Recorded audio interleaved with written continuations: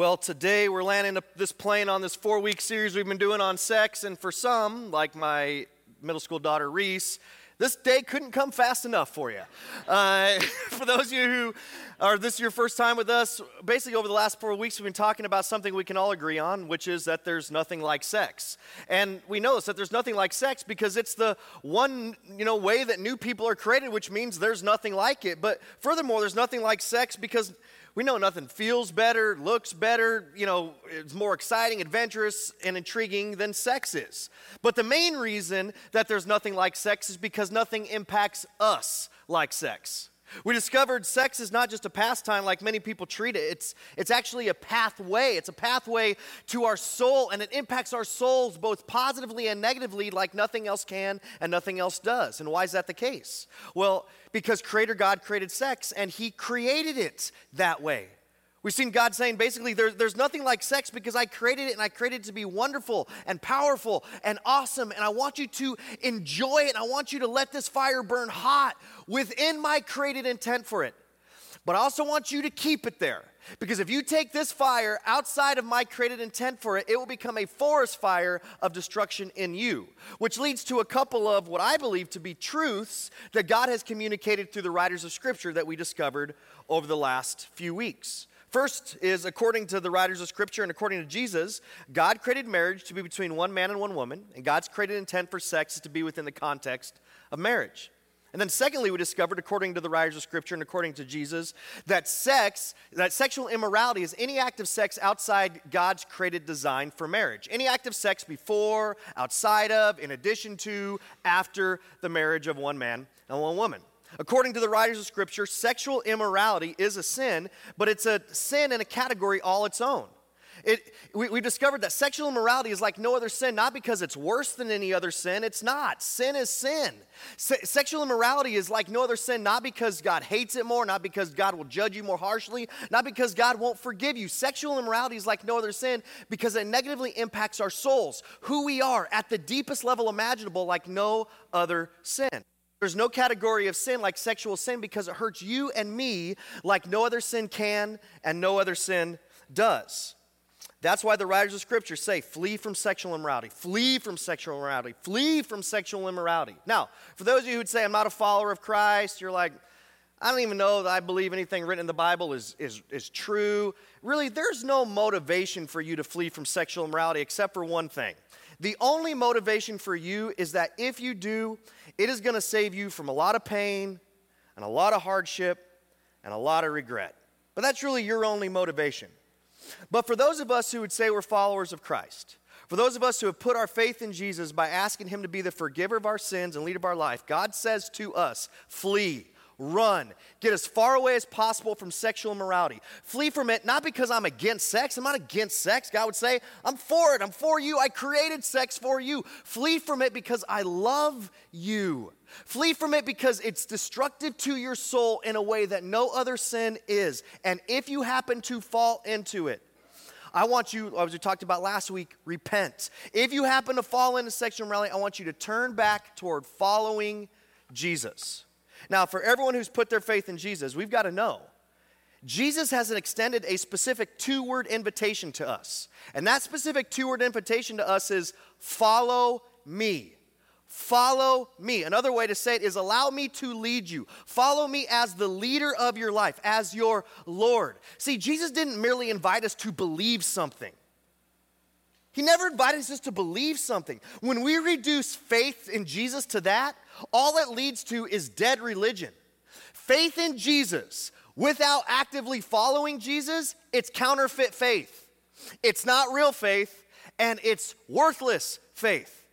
Jesus' invitation to those of us who say that we're followers of Christ, who say, Jesus, I've asked you to be the forgiver of my sins because I know I need saved. Jesus, I've asked you to be my Lord, the leader of my life. Jesus' invitation to us is, follow me, follow me, follow me, right here, right now, in every area of your life today. So a question you may have never thought of before is, when it comes to our sexual behavior, what keeps us from following Jesus?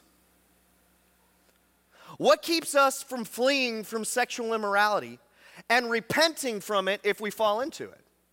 I mean, why are we so tempted to fall into the sin of sexual immorality, knowing how much it hurts ourselves, knowing how much it hurts others, knowing how much it hurts our relationship with our Heavenly Father?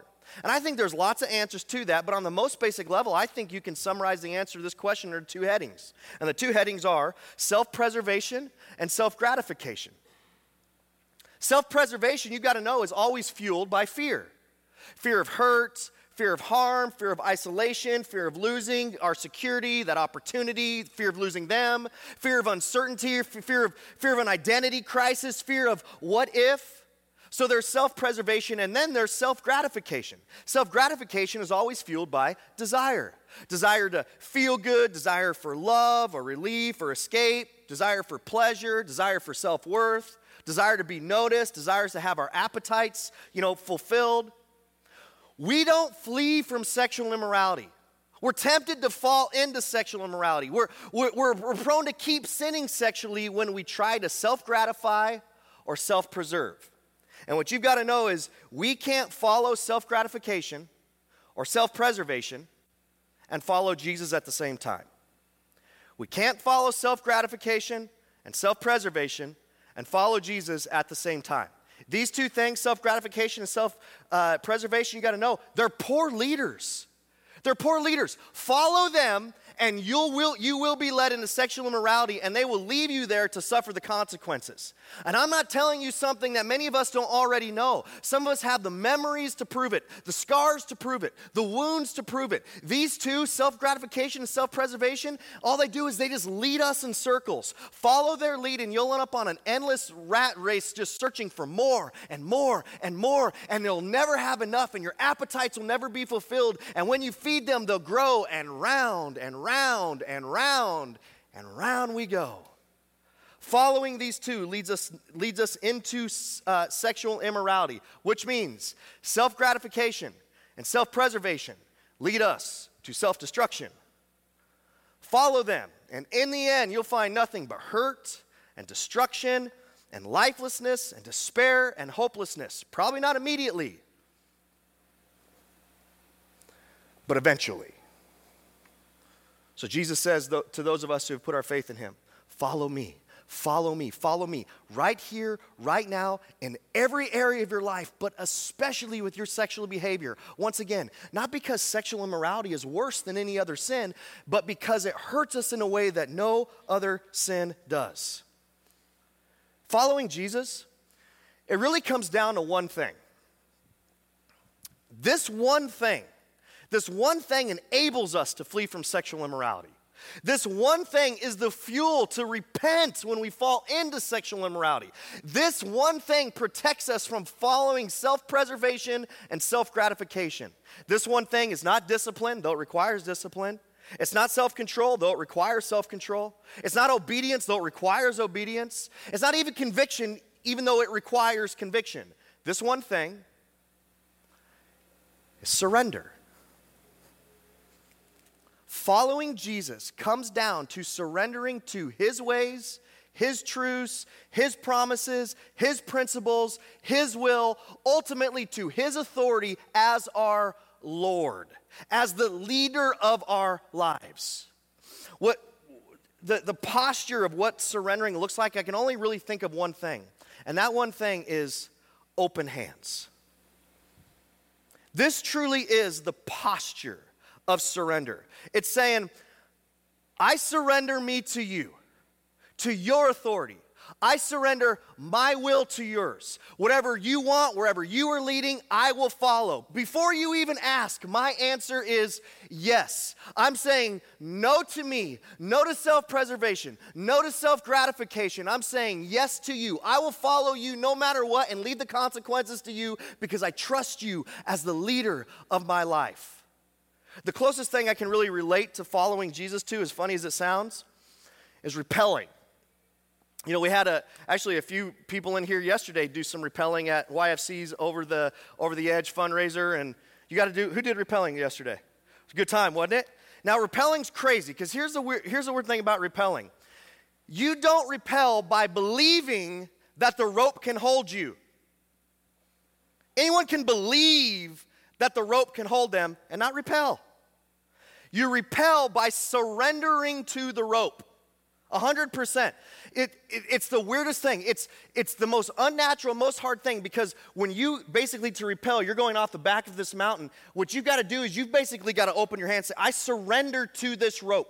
I trust this rope. And you've got to go backwards, trusting that that rope is going to hold you.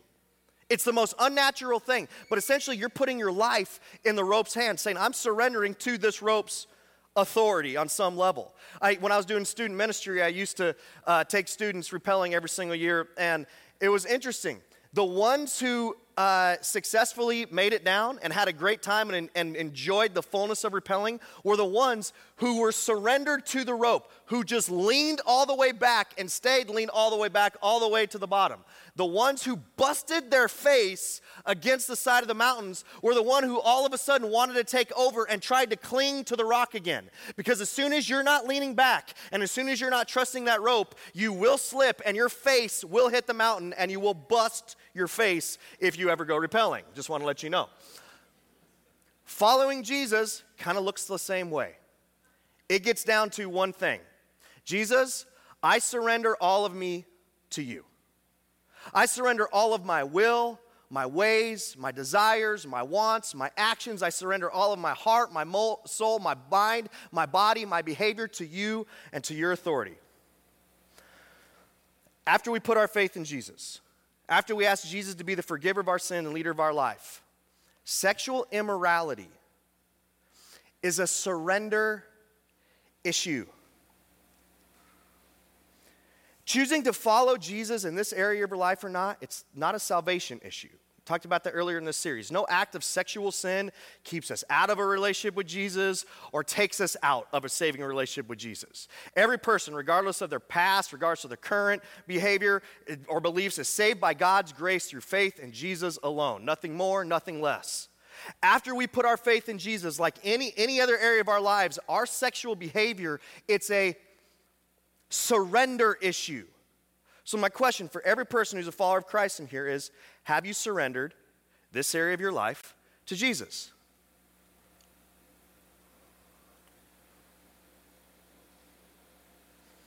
Are you leaning back or are you clinging to the rock, trying to do it yourself? Have you surrendered this area of your life to Jesus? If not, are you willing to? Your answer to that question determines if you're following Jesus or not, if he's the leader of your life or not. And as people who proclaim to be followers of Christ, our choice to surrender to him, especially in this area, impacts everything. We're going to look at two very short verses today. These two verses are found in Romans 12. And for those who don't know, the New Testament book of Romans is actually a letter written by the Apostle Paul to the church or the community of Christ followers who were living in first century Rome. In these two short verses, Paul gives practical insight to what surrender is, how to surrender, and why to surrender. And here's what Paul says, starting in verse 1 of chapter 12. Therefore, which by the way means you've missed a lot. I mean, if you were to start walking on a conversation and someone goes, therefore, you'd be like, catch me up. Like, what did I miss? Well, this is in the middle of the letter, and basically everything before this in the first 11 chapters, Paul's been explaining God's grace and God's mercy through Jesus to sinful humanity. And so he's basically saying, hey, therefore, since you were once separated from holy creator God because of your violation of sin against him, therefore, since you were dead in your sin, therefore, since God sent his son Jesus to redeem and restore you to himself, therefore, since Jesus died for the forgiveness of your sins and rose to offer you eternal life, therefore, since you have been forgiven and saved from your sins and reconciled to God in this life and the next through your faith in Jesus, by asking Jesus to be the forgiver of your sin and leader of your life, therefore, since you are now free from the penalty and free from the power of sin and you are alive in Christ, therefore, since you now have a relationship with your Father through Jesus, therefore, since you are now a child of God and you can never be separated from the love of God, therefore, since all of that is true, it's what he's been explaining in the first 11 chapters, I urge you, brothers and sisters. It's like he's grabbing them and grabbing us by the collar and saying, come on, come on, come on. I urge you, I implore with you, I appeal to you as people who have put their faith in Jesus, as children of God, as my brothers and sisters in Christ, in view of God's wrath. Nope. In view of God's shame. Nope. In view of God's judgment, nope. In view of God's guilt, in view of God's mercy. Last week we discovered something else that Paul wrote earlier in Romans, that God's kindness is intended to lead to repentance. Paul's reminding us, because of God's kindness, because of God's grace, because of God's mercy displayed through Jesus for you, I urge you, my brothers and sisters, to offer your bodies as a living sacrifice, holy and pleasing to God.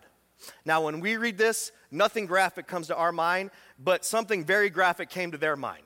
I mean, these followers of Christ living in Rome, they were surrounded by Roman pagan religions and by Jews. And the one thing that pagan religions and the Jewish religion had in common in the first century is that they were very bloody religions because they sacrificed a lot of animals on altars. Pagan religions sacrificed animals to sacrifice to the gods. The Jews sacrificed animals to God for the atonement of their sins. And as followers of Christ in the first century, in first century Rome, a lot of imagery came to their mind when Paul uses the word sacrifice, because they saw animal sacrifices on altars every single day. As a matter of fact, some of them used to sacrifice to pagan gods before they put their faith in Jesus.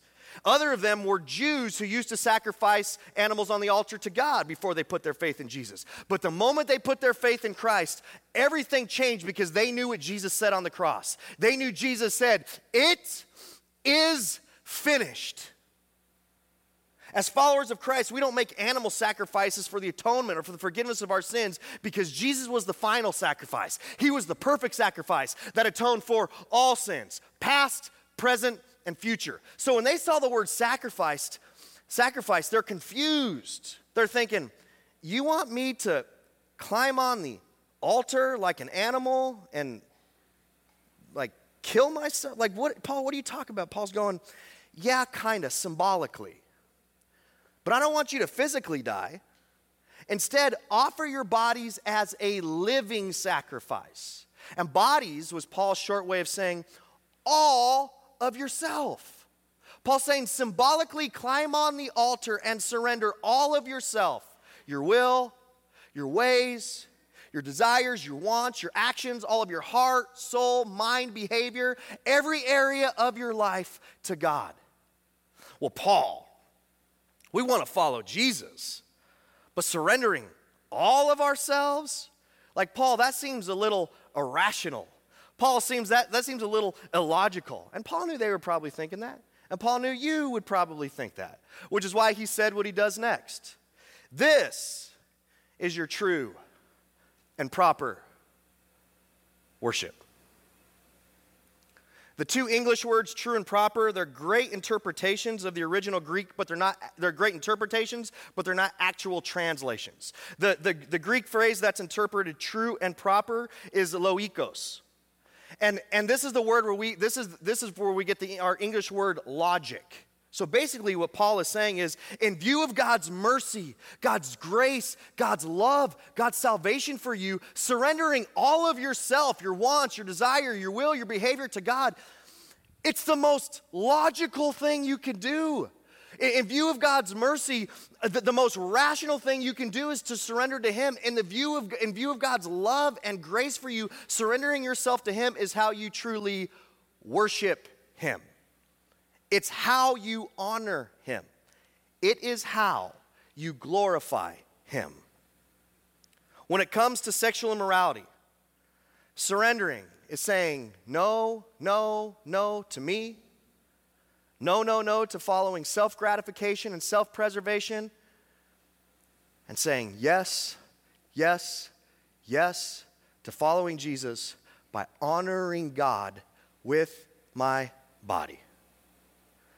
Surrendering our bodies to Jesus, it isn't irrational.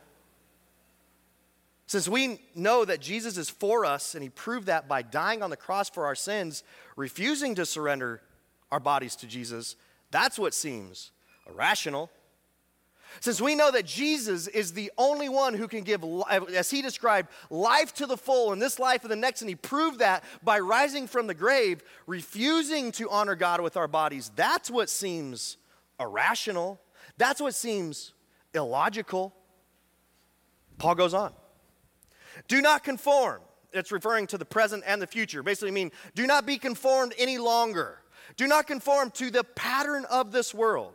The patterns of this world, they are the desires, the wants, the values, the culture, the behaviors the world we live in constantly pushes us or points us toward. They're the way things are naturally done in the world in which we live. They're the way that everybody thinks, the way that everybody lives, or the way that everybody prioritizes. When it comes to sex, we know this, we talked about this.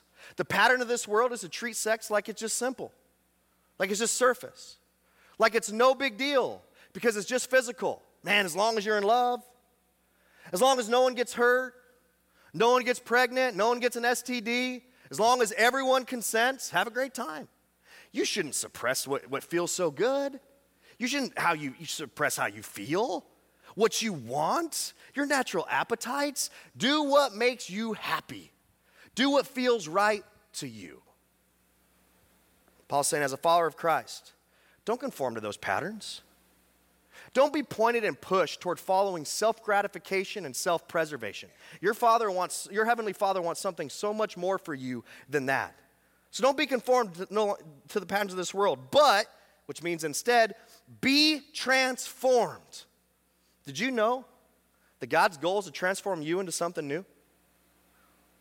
As a follower of Christ, did you know that God's goal is to transform you into something new? His goal is to transform you into who He, not the world, not you, to who He says you are. His goal is to transform your identity to be grounded and founded in Him alone and nothing else. His goal is to transform you into everything that He created you to be. And you're like, well, Paul, how does that transformation happen? And Paul says, by the renewing of your mind. We're transformed by renewing our minds with the truths, the promises, and the will of God. Because when our minds are renewed, we want to follow Jesus. And as we say all the time, transformation happens by following Jesus one next step at a time. When we renew our minds to see sex as God sees it, we're much more inclined to surrender this area of our lives to Jesus. But when our minds are not being renewed, we resist God in this area of our life. We create our own truths. We follow something other than Jesus, the patterns of this world. We surrender to self-gratification and self-glorification. Being transformed by the renewing of your mind is why I always are encouraging us all the time to be exposed to practical biblical teaching. So I'm constantly saying, be committed every Sunday to be here, to tune in or to be in this room, to be exposed to practical biblical teaching. So I'm always encouraging middle school students to be at Rooted and high school students to be at Youth United, to be exposed to God's truth, to practical biblical teaching. Furthermore, it's why I'm always encouraging everyone to be part of a smaller group of people who are helping us walk toward Jesus. For adults, college students and adults, we call those T-Life groups, middle school students, Rooted groups, high school students, Youth United groups, to where we can just wrestle with God's truth together. And when we begin following the patterns of this world, we have people who can pick us up, people who can spur us on toward Jesus. It's why I'm constantly encouraging you to read the Bible on your own. God has revealed so much of His truth through the writers of Scripture. And one of the ways that our minds are renewed is by being exposed to His Word, being exposed to the truth that He's already communicated to us. We spend so much of our time having our minds renewed by the patterns of this world, and the only way we're going to be transformed is to have our minds renewed by God's truth. When we renew our minds with the truth and the promises and the will of God, we're much more inclined to follow Jesus in this and in every area of our life. And here's the beauty, and here's the payoff of engaging in that process. Then, which basically means as a result, you will be able to test, which means to critically examine, to discern what God's will is. Paul's saying, as you engage in the process of surrendering yourself and renewing your mind, you will then be able to know and discern and experience what God's will for you is. And check this out. His good for you, good for your mind, your body, your soul, good for the present and your future, good for your relationships with others, good for your relationship with your Heavenly Father, good, pleasing, which means satisfying and fulfilling for us, and perfect will. And whether we know it or not, that's ultimately what we're all searching for. And that's what your Heavenly Father wants for you, because He loves you. So let's read it one more time all together since I kind of picked it all apart. Here it is. Therefore, I urge you, brothers and sisters, in view of God's mercy, to offer your bodies as a living sacrifice, holy and pleasing to God. This is your true and proper worship. Do not conform to the pattern of this world, but be transformed by the renewing of your mind. Then you'll be able to test and approve what God's will is, His good, pleasing, and perfect will. When it comes to our sexual behavior, choosing to follow Jesus or not comes down to one thing. And that one thing is this. That one thing is surrender. Following Jesus in this area of our lives is saying, I surrender me to you, to your authority as Lord. I surrender my will to yours. I'm saying no to me, no to the patterns of this world, no to following self-gratification and self-preservation, and yes, yes, yes to following you by honoring God with my body. I will follow you in this area of my life because I trust you as the leader of my life. Once again, sexual immorality, it's a surrender issue. Not surrendering to Jesus in this area of our life, it doesn't impact our salvation. But it does impact our transformation.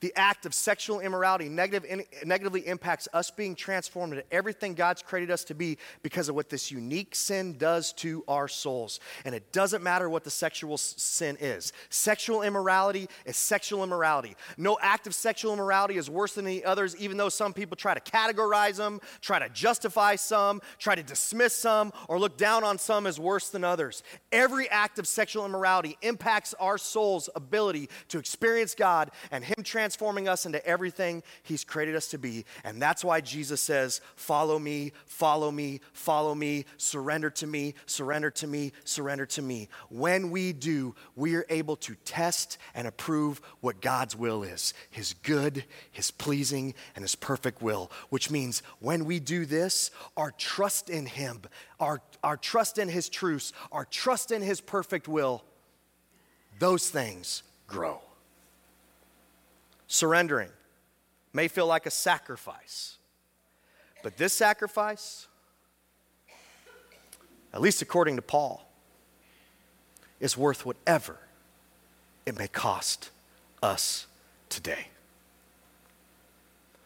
For those of you who would say, I'm not a follower of Christ, you've never put your faith in Jesus,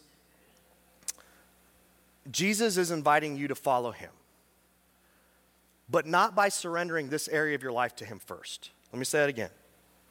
Jesus is inviting you to follow Him, but not by surrendering this area of your life to Him first. He's inviting you to follow Him by surrendering yourself to Him today. Jesus said, I came to seek and to save those who are lost. Those who have a separated relationship, a broken relationship with Holy Creator God because of their violation of sin against Him. And that's you, and you, and you, and you, and you, and me, and every single person. Jesus came on a mission to restore our broken, redeem our broken relationship with our Heavenly Father, to forgive us of our sins, to offer us eternal life, and to transform us into everything He's created us to be. That's what Jesus died on the cross for. That's what Jesus rose from the grave to prove that only He can do. And surrendering yourself to Jesus is proclaiming, I need a Savior. And Jesus, I believe that you are that Savior because of your death and your resurrection. So today, I surrender to you by asking you to be the forgiver of my sin and the leader of my life. And when we put our faith in Christ, we are forgiven. We are forgiven for our sin. We're reunited with God in this life and the next. We're given eternal life, and God's Spirit comes and takes residence in us and begins transforming us into everything that He created us to be. And if you've never done that, you've never put your faith in Jesus, you never surrendered yourself to him, I'm going to give you an opportunity to do that today. There's absolutely no pressure. But if you just feel there's something in you saying, yes, there's something in you saying, I feel like I need to take that step today, take it. For those who would say you are followers of Christ, you've put your faith in Jesus. You've accepted Jesus' sacrifice for you. You knew what he had to do to die for you. You've accepted his forgiveness. You've accepted his salvation. You have eternal life that only he could give. Jesus is inviting us to follow him by surrendering this area of our life to him today. So let me ask you again. As a follower of Christ, have you surrendered this area of your life to Jesus? If not, are you willing to? For those of you who say you're followers of Christ, but you aren't willing to surrender, this is an area of your life that's keeping you from following Jesus, which means it's an area of your life that's preventing you from being transformed into everything God's created you to be and experiencing God's presence in your life. And is that really what you want for yourself? I mean, when you went and put your faith in Jesus, you go, you know what I'm going for? I'm going for experiencing at least amount of God as possible. None of us. And that's not what your Heavenly Father wants for you. He's inviting you. Jesus is inviting you to surrender to him today, and he's doing it for one reason. He's doing it because he loves you, and he knows what's better for us than we know for ourselves. I know there's many of us who are willing to surrender, but we're not sure how that practically looks. And as we go through life, like how does it practically look when I start dating? Or when I get engaged? Or when those feelings arise within me? Or my hormones are flaring? Or he asks me to move in with him? Or with my same-sex attraction? In my marriage? With that girl who keeps flirting with me at the office? Like, how does this look in every area of my life? And so what I want to do, I just want to give you one short prayer. One short prayer to know how to follow Jesus with your sexual behavior. And here's the short prayer. God, will this honor you? It's the most simple prayer ever. God, will this honor you? Before you engage in any sexual behavior in the future, before you walk into it, just stop. Just stop and pray. God, will this honor you? Or maybe you're already in it. God, is this honoring you? This prayer, here's what this prayer does. It will help you renew your mind with the truths and the will of God. And if you pray this, he's going to answer. He's going to answer real quick. That's the easy part. The next part is the hard part. But the next part is the transforming part. And here's the next part. Ready?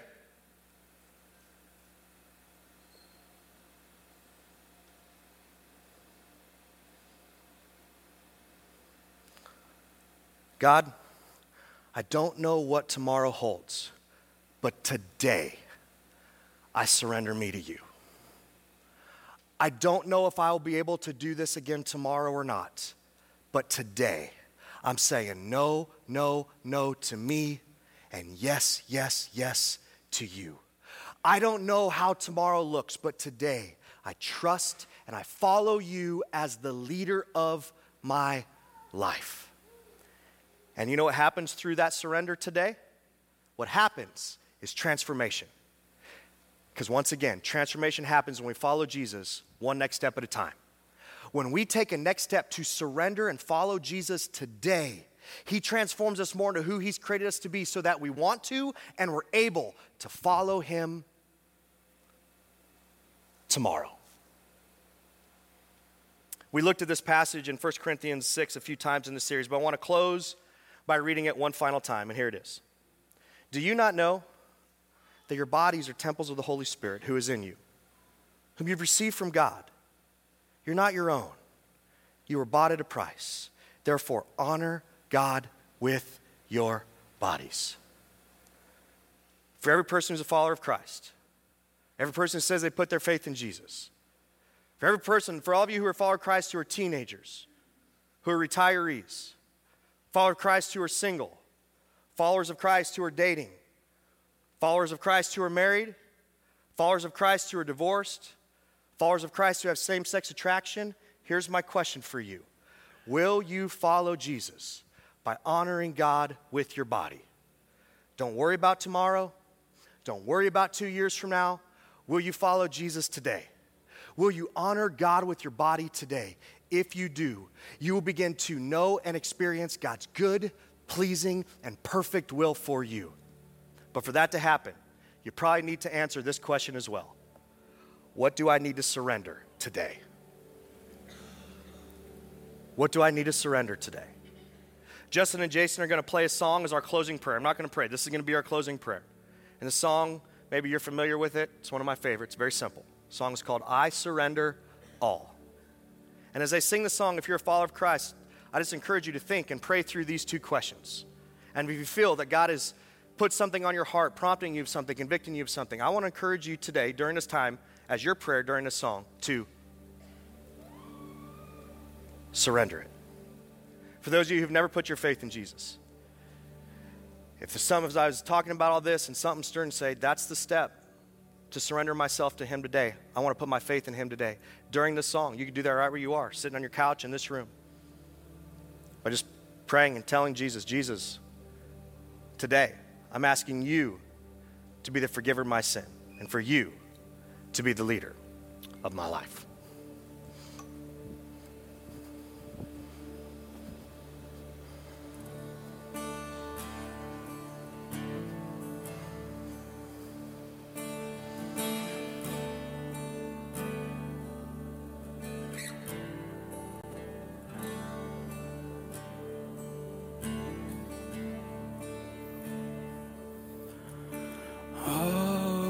To Jesus I surrender all.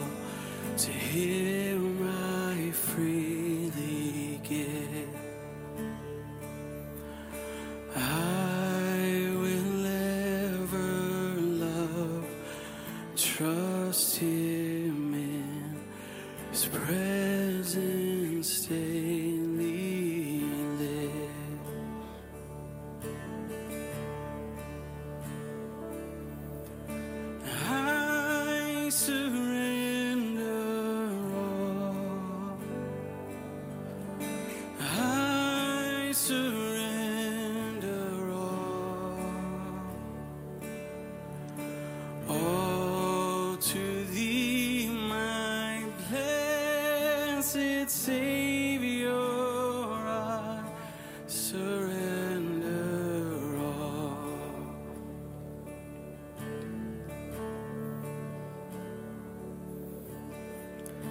Whatever I seek, God, I seek you more. Whatever I love, Lord, I love you more. No other I follow after you. I surrender all.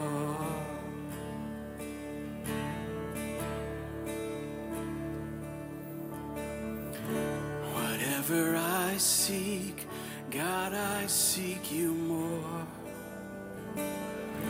Whatever I love, Lord, I love you more. No other I follow after you. Jesus, I surrender all.